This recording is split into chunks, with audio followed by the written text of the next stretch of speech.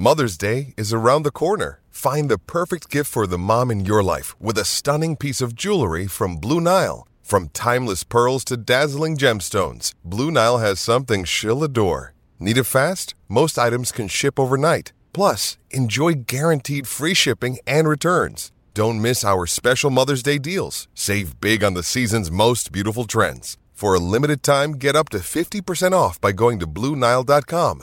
That's BlueNile.com. It's going to be a pleasure to be joined by Matt Cross in a moment, but the main reason we're going to have a chat to him, well, not only is he a decent bloke, but he had a win on Friday.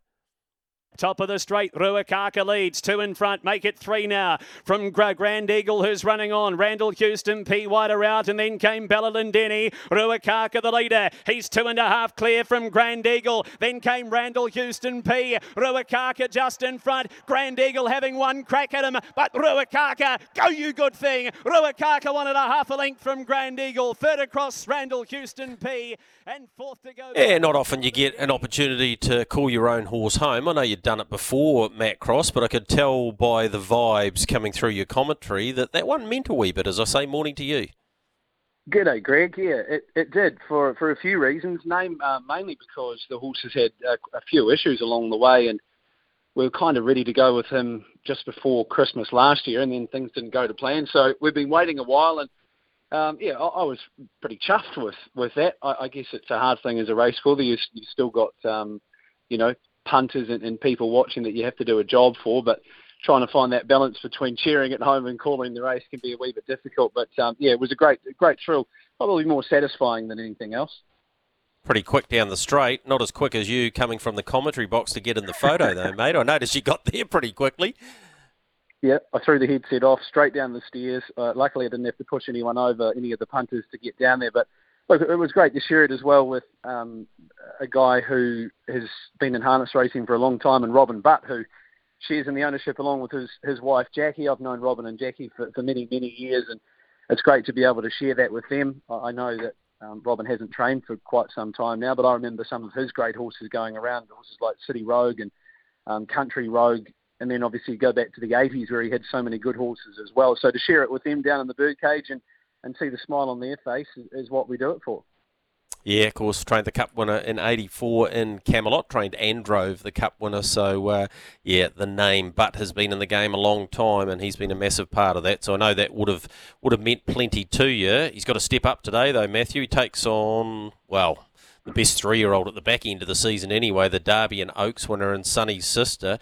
We spoke to Bob earlier in the show about how pleased he was with him the first day, and he's not sure how he's eaten up because he just chucks them all out in the same paddock, which most would have found quite amusing, but he thinks they've eaten up well. So, it'd be interesting to see how he goes today. Yeah, well, it was about a 1.5 second difference between him and Sonny's sister in terms of their runs here on Friday, with Sonny's sister being slightly quicker, but you equate the improvement for Ruakaka. Well, hopefully he improves, and the fact that Sonny's sister has to go back another 10 metres. Look, I think she's pretty special though, Greg, and I'd be a fool to be trying to tell you that he could beat her today, because she can probably give him a 5-length head start at the top of the straight and get him to pure speed. That's something that she's probably got over him this afternoon, is that turn of foot. She's a dual Group 1 winner. Look, I'd be pretty happy with second today, Greg. I'm sure that the punters are thinking the same, but he'll give a bit of cheek off the front. Coming off the unruly, I guess, is a factor as well. He stepped pretty well here on Friday afternoon, so we can only hope. You got another runner, the filly by Sweet Lou, Misty Blue, who actually went very good the first day, went good at Ashburton before Christmas as well. So, you're having a couple of cracks again today. Yeah, well, she went quite well here on Friday. I thought she's really good.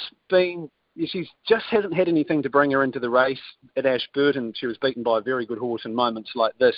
But the horse in front of her just sort of never give her any momentum at the top of the straight. So she had to do all that work herself from sort of the 400 to the 200. And it was the same here on Friday. And Sheree said she just had to go a wee bit too early. And she did leave a bit of improvement in her, which a lot of people do, obviously, with racing 2 days. So she'll take the step up fitness-wise today. She's put the half blinds on her as well. So over the mile, I'd say she'll come out and have a wee bit of a look early and should be settling pretty handy. So she'll get her chance. She's a nice enough horse. Sheree Tomlinson being your partner, of course. How do those conversations go? I know I never went down this path of discussing it with Karen about the way she should drive horses. How do you go in that department?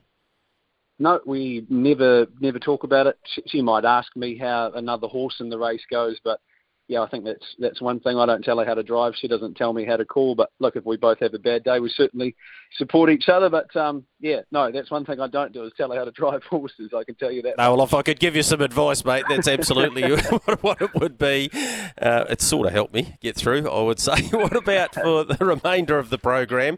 The feature race, obviously, Alta Meteor was awesome on day one. It won't be easy from out there, but he should just still have the wood on them. Is that how you see it? Oh, for sure. He started off a handicap here on Friday over 3,000 and was too good. Speaking with Tim, he said he's a very, very fast horse. So even if he has to be back off midfield today, he reckons he can get them for speed. And I think he's the best bet of the afternoon, coming back to mobile conditions as well. I thought Don Mara might run a cheeky race in that, Greg, if he could punch forward. He's a horse who may be better suited over the shorter courses. His run behind Here's Herbie 3 starts back was pretty good. So if he can bring that sort of form and lope along over the mile, I think he'll be well suited to that. I thought Refine probably finds herself in the right sort of race today to punch forward and control it over the mile, so she's hard to beat, about $4 her price. And I saw no reason why Wallflower wouldn't win again. She steps up in grade, but with Woodley Jewel likely to go forward, if Wallflower comes looking in that race, the lead's going to be there, and she ran them along at an even clip to win her maiden in a strong enough time here on Friday. Blair Orange driving today. Don't be fooled, though, because Carter actually part owns Woodley Jewel, so he has to drive Woodley Jewel. So I wouldn't be looking at it thinking, well, Carter had the pick and he'll choose the better of the two. He has to drive Woodley Jewel. So Wallflower with Blair on outside of the gate, $5. You could do worse and have a little win play on it to round out the program, Greg.